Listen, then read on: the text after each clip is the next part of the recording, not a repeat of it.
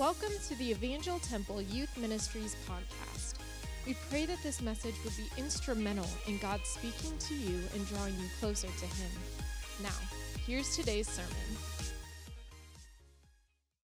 Yeah, guess who's back? Back again, Israel here. Love hanging out with you guys and being here. So I was a young adult pastor here right in this place. My wife and I got married, and we had our wedding reception right here. I awkwardly danced right in that spot right there. So it's really cool to be back. I love it. We had a baby. She's 3 months old this week.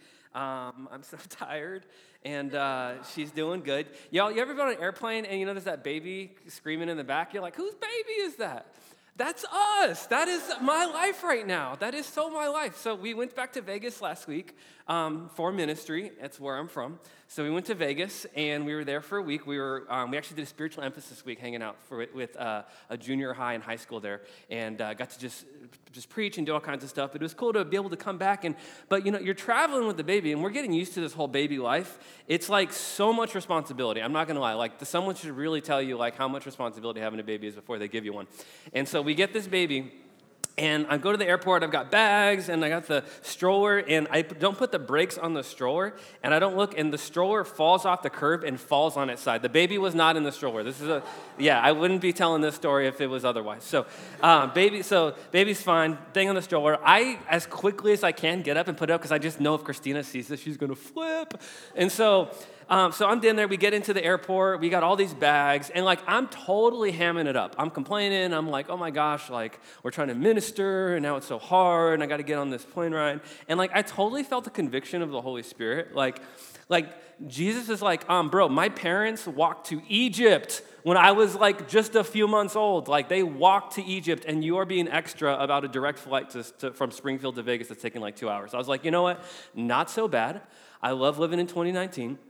But the thing is, I'm warning that as hard and as crazy as it sometimes is having a baby, is that there's some really good things. Like, as much as I don't want to be the guy that's all like, oh, my baby, she's a good kid. I love her. And you know what? She has a radical relationship with me that allows me to have more grace for her. So that, like, let's be real, it's all take right now. She don't give back. She don't tell me, Daddy, I love you. She eats and she spits up on me and she poops on me and does all these different things like that. There's a lot that any other person would do that, and I probably wouldn't be friends with you. But my baby does it, and somehow I love her. Somehow I continue to have this relationship with her. So, radical relationship. So, I tell you this why. Because you guys have been talking about radical relationships, and there's a radical relationship that I wanted to kind of touch base with you guys today.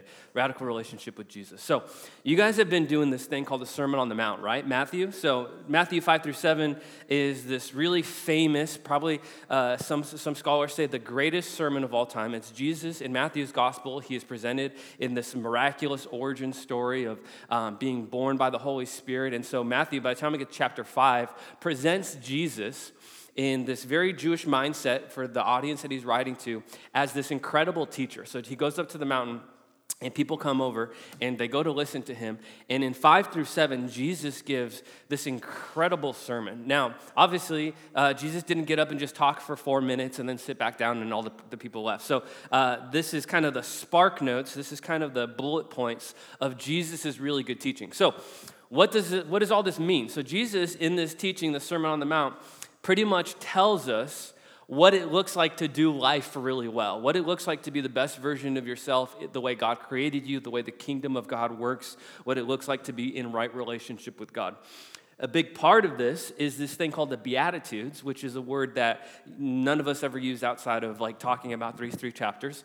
And these Beatitudes is just a fancy way of saying they're these character traits that reflect the kingdom of God, character traits that when you have them, they're transformative. When you start to live out some of these things, your life will be so different that it will be literally miraculous in terms of what it does to your character, in terms of what it does to your relationship with God, and can really only be done through a relationship with God. So, Beatitudes. So Jesus says, all these things that are really kind of counterintuitive, counterculture, not what you would expect when you're going. So Jesus has a lot of opposites, right? He says, you guys talked with Pastor Isaac last week, blessed are the poor in spirit, blessed are the meek, blessed are those who mourn.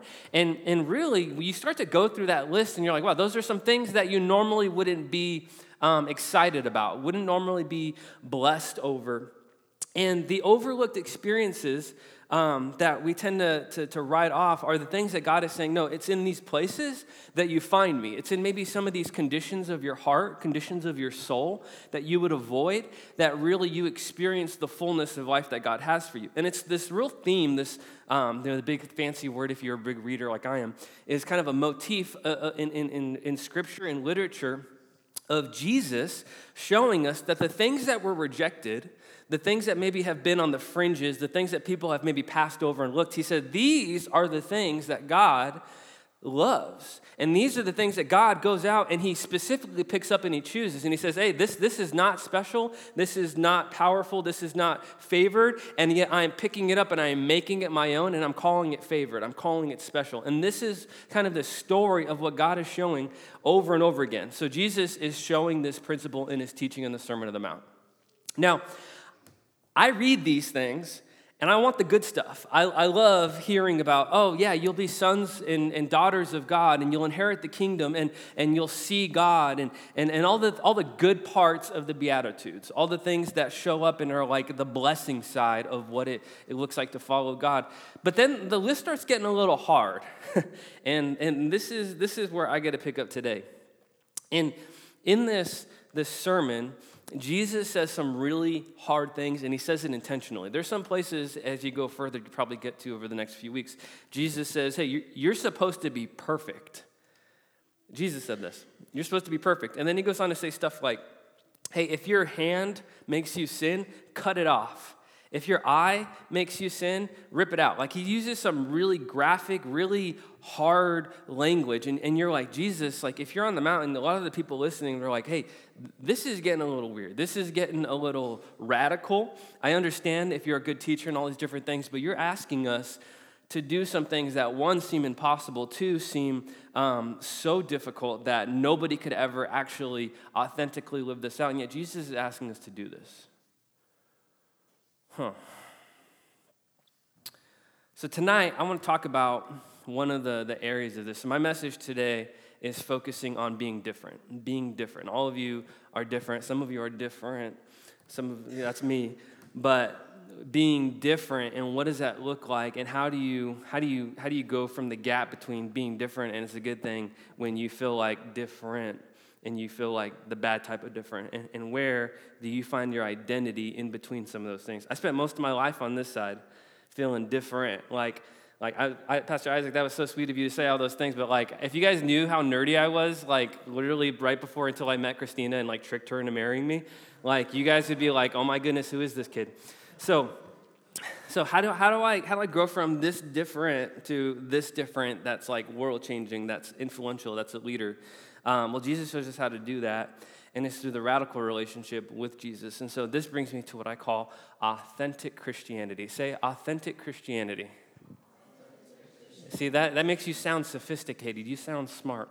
That's a fancy way of saying you guys have all had the off-brand stuff. Like you go to like the cereal aisles, and then there's like Fruit Loops, and then there's like Fruitios, and then there's like the really cheap stuff. It's just like a purple box that says cereal. Like that's the one I get.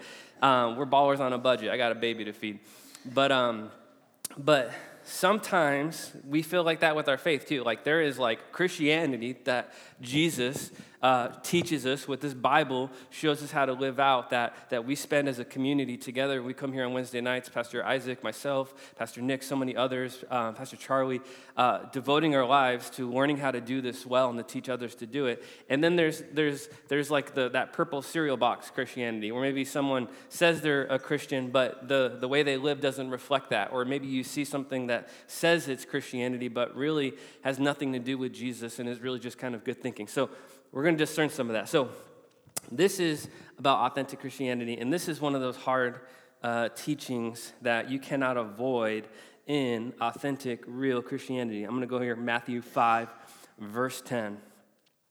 Blessed are those who are persecuted. Aren't you glad you came to church today? That's awesome. Blessed are those who are persecuted for righteousness' sake, for theirs is the kingdom of heaven. Blessed are those when others revile you and persecute you and utter all kinds of evil against you falsely on my account. Rejoice and be glad, for your reward is great in heaven, for so they persecuted the prophets who were before you.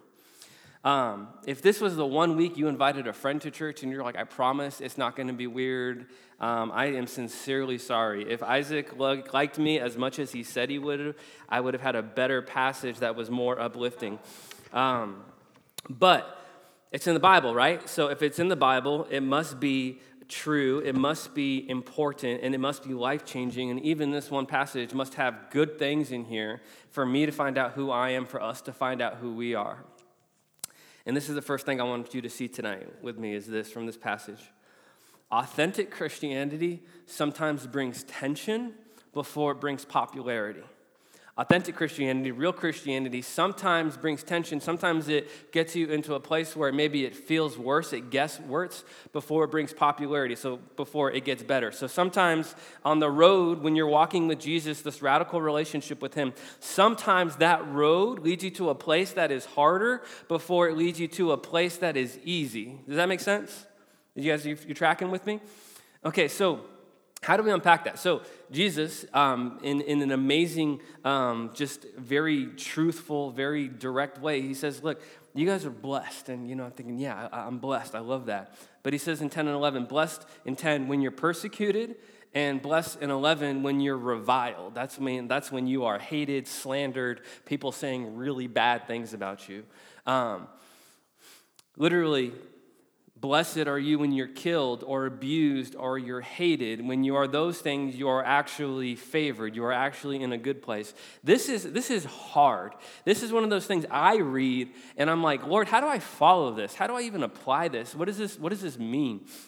And just like we feel like it's weird, the audience that was listening, like they actually lived under persecution. Like they lived under Roman rule, which was the biggest power of that day, and they were ruthless. There were no laws protecting what you could do in warfare. And so a lot of these people in this place, Northern Galilee, I've been there, you could see places from this spot that had been utterly destroyed by persecution for people that believed in God at the time, the Jewish faith, and for living out their faith in a way. And so this was a crowd that knew exactly what persecution was like, had experienced it, had knew people. This was a painful spot for them.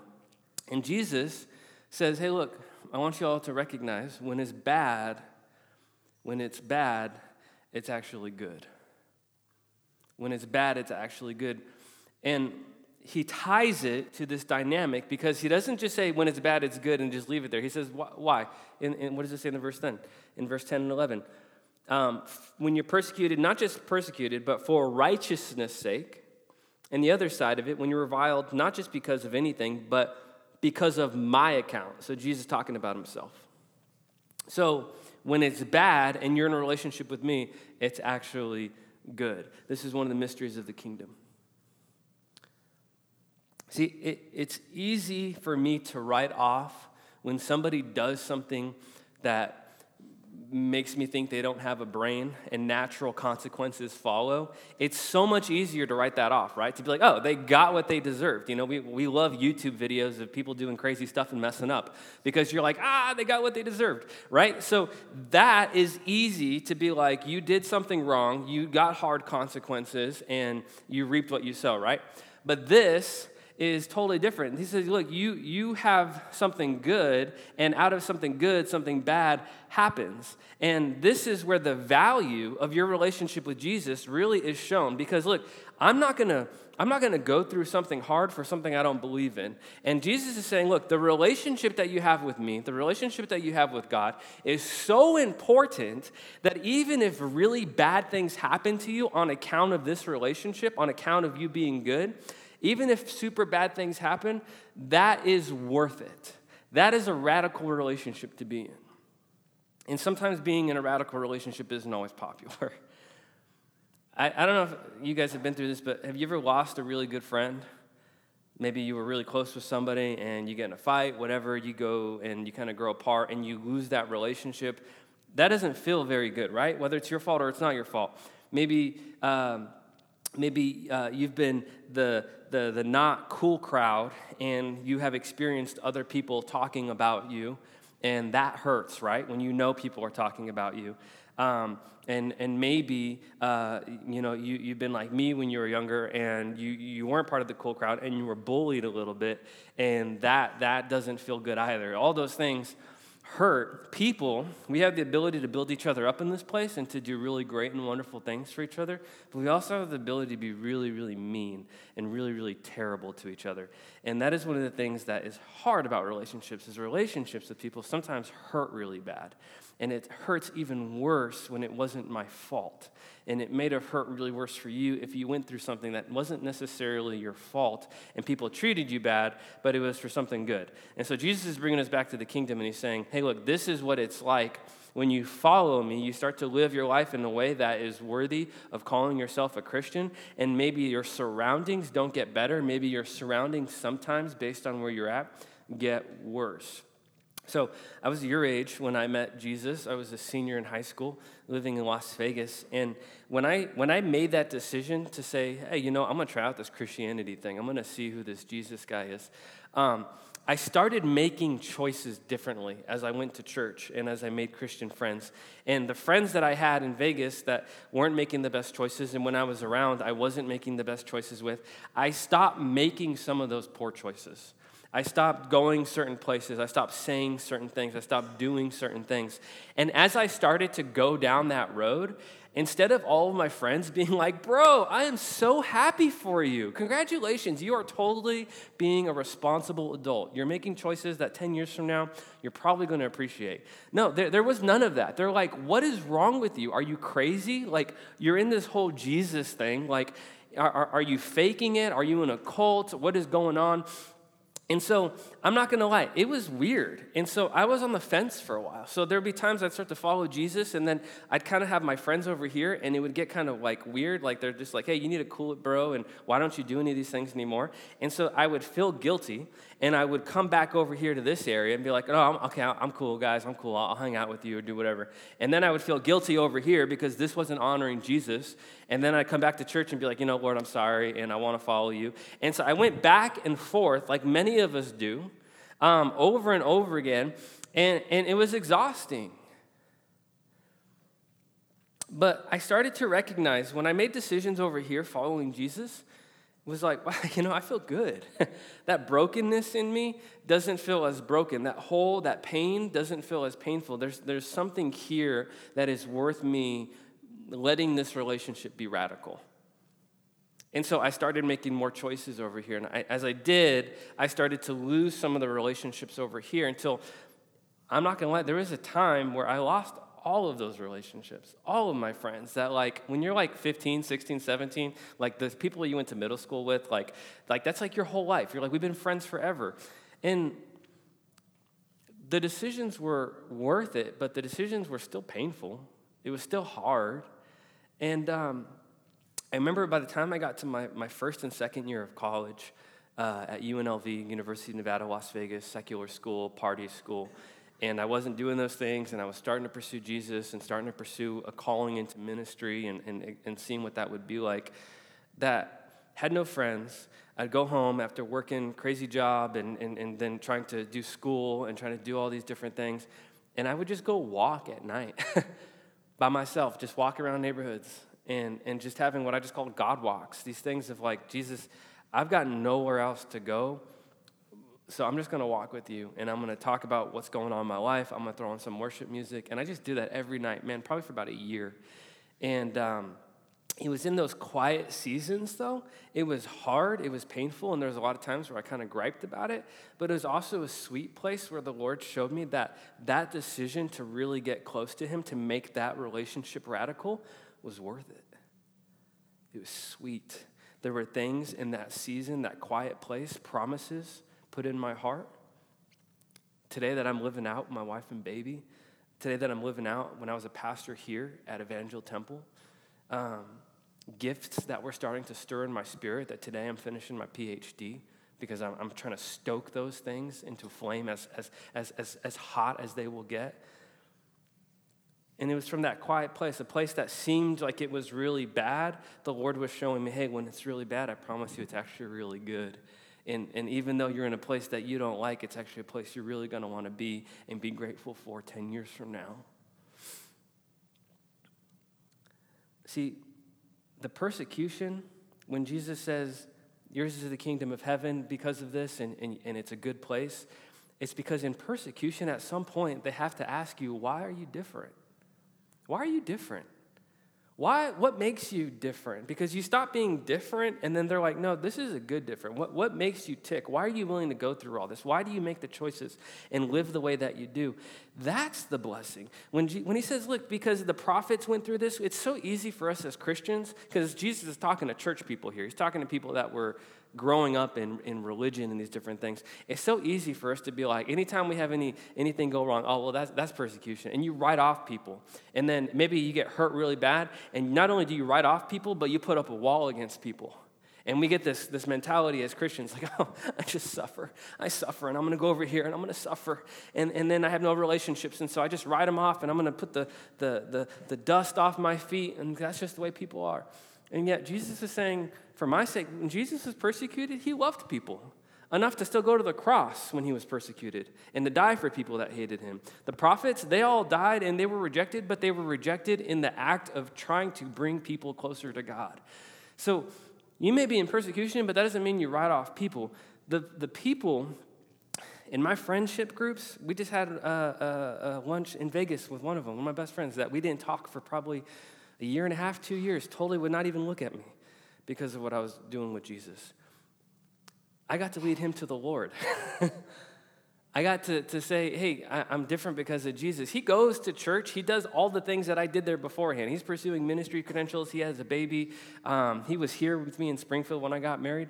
Like, that for me is fruit. So look, the persecution, the reward at the end isn't to write off people and to say, I told you so. It's to say, I'll tell you how. We all want to say, I told you so. I'm going to live my life for Jesus in high school and in college. And hopefully Jesus don't come back. Because when I'm up in the air on the way up, I'm going to be like, I told you so. I told you so. No. Jesus says, hey, I'm going to get close to you. And I'm going to be near you. And instead of saying, I told you so, I'm going to tell you how. So, Beatitudes are radical character traits. Jesus shows us when you have those character traits, you are different. In that difference, there is tension. Here's the traits, you live them out, there's tension, and then these last 3 verses, I'm going to close it out. This is what you do with that tension. He says this. I'm just going to continue on verse 13. You are the salt of the earth, but if salt has lost its taste, how shall its saltiness be restored? It is no longer good for anything except to be thrown out and trampled under people's feet. You are the light of the world. A city set on a hill cannot be hidden. Nor do people light a lamp and put it under a basket, but on a stand, and it gives light to all in the house. In the same way, let your light shine before others so that they may see your good works and give glory to the Father who is in heaven. This is really, really good stuff. So the second thing I want you to leave with today is this. Our identity is in being different. Our effectiveness is in being obedient. Our identity is in being different. So Jesus goes on to talk about what it looks like to be different. He says, look, in that tension, in that persecution, your identity actually is in being different. That's what I want you to do. And your effectiveness, how you influence that area, is simply by following what I tell you to do. So, he gives you 3 images. He says, I want you to be salt, I want you to be light, and gives this image of a city on a hill. Now, salt, I don't know if you know this, but salt is very salty if you ever eat it. It has one job. It has one purpose. And, if I go to Chick-fil-A and I go to put salt on their amazing fries, not that they need it, and if there's no saltiness to that salt, it's useless, right? Like, why am I doing this? It's just, at that point, not even sugar. So, that's pretty much what Jesus is saying here. Now, ancient world, salt was very important, and some of you scholars are going to be like, well, actually, salt was used for this back then. Yes, it was important for life. They preserved things with it. They paid people in salt, all kinds of things. It was important. And Jesus says, look, if salt doesn't do what it's supposed to do, the purpose that it's made for, the only thing it's useful for is being thrown out. I'm like, oh, that's kind of weird, Jesus. Why are you going to talk like that? Like, I thought we were having a good message here, and you're like making me feel guilty. So he says, I'm going to make it clearer. He says, look, you are light. Okay, light is easier for me to understand, right? Because of like Star Wars and all kinds of things like that. So like light, okay, that's a good thing. And he says, look, light, don't hide it. You don't get a lamp. They had these little clay lamps back then. He says, you don't get a lamp, and you put it under a basket or something heavy. And if you do that, you're not going to be able to see where you're going. Like that, the whole purpose of a light is to be light. And Jesus makes it very clear. If you make it go away, it's useless. Same thing with the city on a hill. City on a hill back then was very strong. Oftentimes, like Jerusalem is a city on a hill, had big walls, easily visible. That was the whole point of it being a city. See, what I see here is Jesus saying, look, yeah, you're different. I'm making you different. Now your job is to simply live in that difference. It's simply to live that out, to be different. And your purpose is all those things bringing change to your surroundings. So those things have very direct, very measurable, doesn't take a lot of salt to be salty. It doesn't take a lot of light in this room to cast out darkness. It doesn't take a lot for these things to be effective. He didn't say, hey, okay, I want you to be a wet noodle. I want you to be a plastic spoon. I want you to be a baby. Like, those are three things that, like, they can't do nothing on their own, right? Like, no, he says three things that are, like, really important and that, like, are good at what they do. They have a purpose. When you be what God created you to be, it works. And when you don't be what God created you to be, it don't work. That's the easy version of this passage. And so he closes it out. He says, look, so I want you to do this. I want you to press into being light and salt and to being different in the midst of even persecution. And I want you, in verse 16, I want you to let your good works shine before others so your good works can give glory to the Father who is in heaven, so that people may see your good works. So this is also confusing because everywhere else, Jesus is like, don't let anybody see your good works. And over again, he challenges religious people about that we're doing good things in order to be seen. And Jesus in this place almost sounds like he's contradicting himself because he's like, hey, look, here, let your good works be seen by other people. But what he's doing, he's saying, look, in the context of what he's doing here, he says, look, as you live out your identity, as you have authentic Christianity, as you have radical relationship with God, and you simply live that out, let people see it. And it's not about, oh, I'm being religious and I'm doing the Christian thing here. No, it's just me being me in the power of Jesus and the person that he created me to be. And just in doing that is effective and people see it. And it brings glory to God because they're like, this person used to be like this and now they're like this. And the only difference is Jesus. That's what it means to be salt and light. And what really makes me cringe is that Jesus is talking to church people. He's not talking to people that didn't know about the Bible and didn't know about God. He's talking to thousands of people in Northern Galilee that were all very much acquainted with what we would call church life. Because I read this and I'm like, yeah, those people need to learn how to be salt. Those people need to learn how to be light. I got this down. I've been doing it a while. I mean, I'm a credentialed minister. I am an ordained pastor. I'm a man of the cloth, whatever that means. And yet, I'm like, no, Jesus wasn't talking to them. Jesus is talking to me over here. They needed to be reminded of what God was calling them to be, what God had made them to be. I need to be reminded of what God has called me to be, what God made me to be. I want to remind you today what God has called you to be, what God has made you to be. Your identity as a Christian, as a Jesus follower, is in being different. And that's exciting. And what's really hard when we're young is that we don't want to be different. We want to be just the same. Because when we're different, people notice us. And when we're different, it's a little bit hard and it can be a little bit lonely. But Jesus is saying, no, look, I made you different. And when you are obedient to that, your effectiveness comes to be influential in the places that you are. Some of you are so stinking talented and so amazingly funny and cool, and some of you are good at sports, some of you are really smart, some of you are all of the above, And there's so many things. So part of God's identity with you isn't just being a Christian. Like, that's part of it. We reflect God and the gospel everywhere we go. But Jesus made you. Make no doubt about it. You're not a random sequence of DNA. Jesus gave you certain character traits. Jesus knew what year you would be born in, and Jesus knew what family that you would be brought up in the relationships that you have. And there are certain places that you are very effective. And if you are effective in Jesus in those places, that is worthy of the glory of God. That is something that is influential and amazing and will reach places that I will never be able to reach.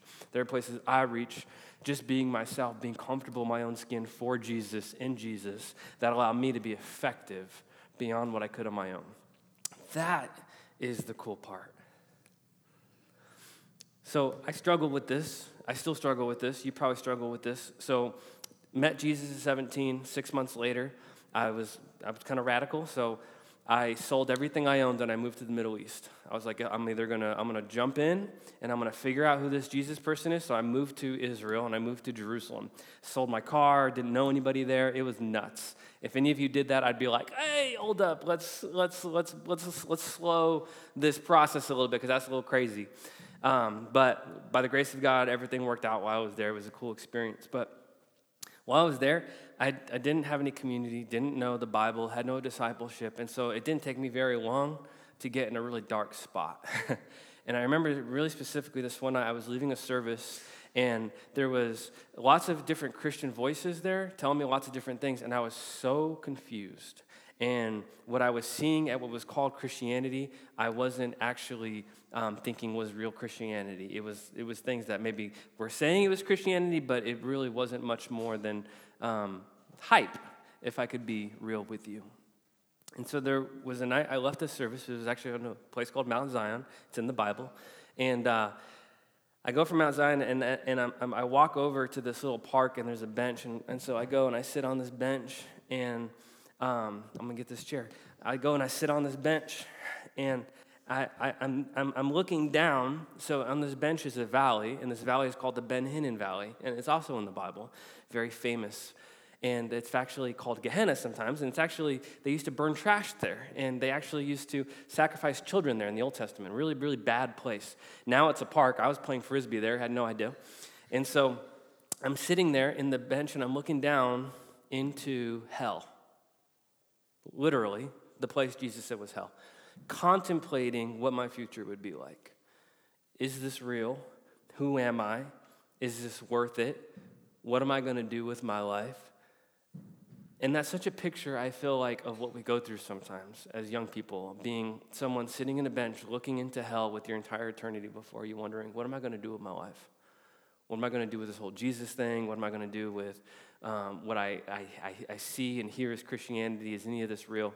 And I so wish that I could just go sit next to myself and put my hand on my shoulder and say, I promise you, it's worse right now, and it's going to get a little bit worse over the next year, but I promise you, even when it's bad, it's good.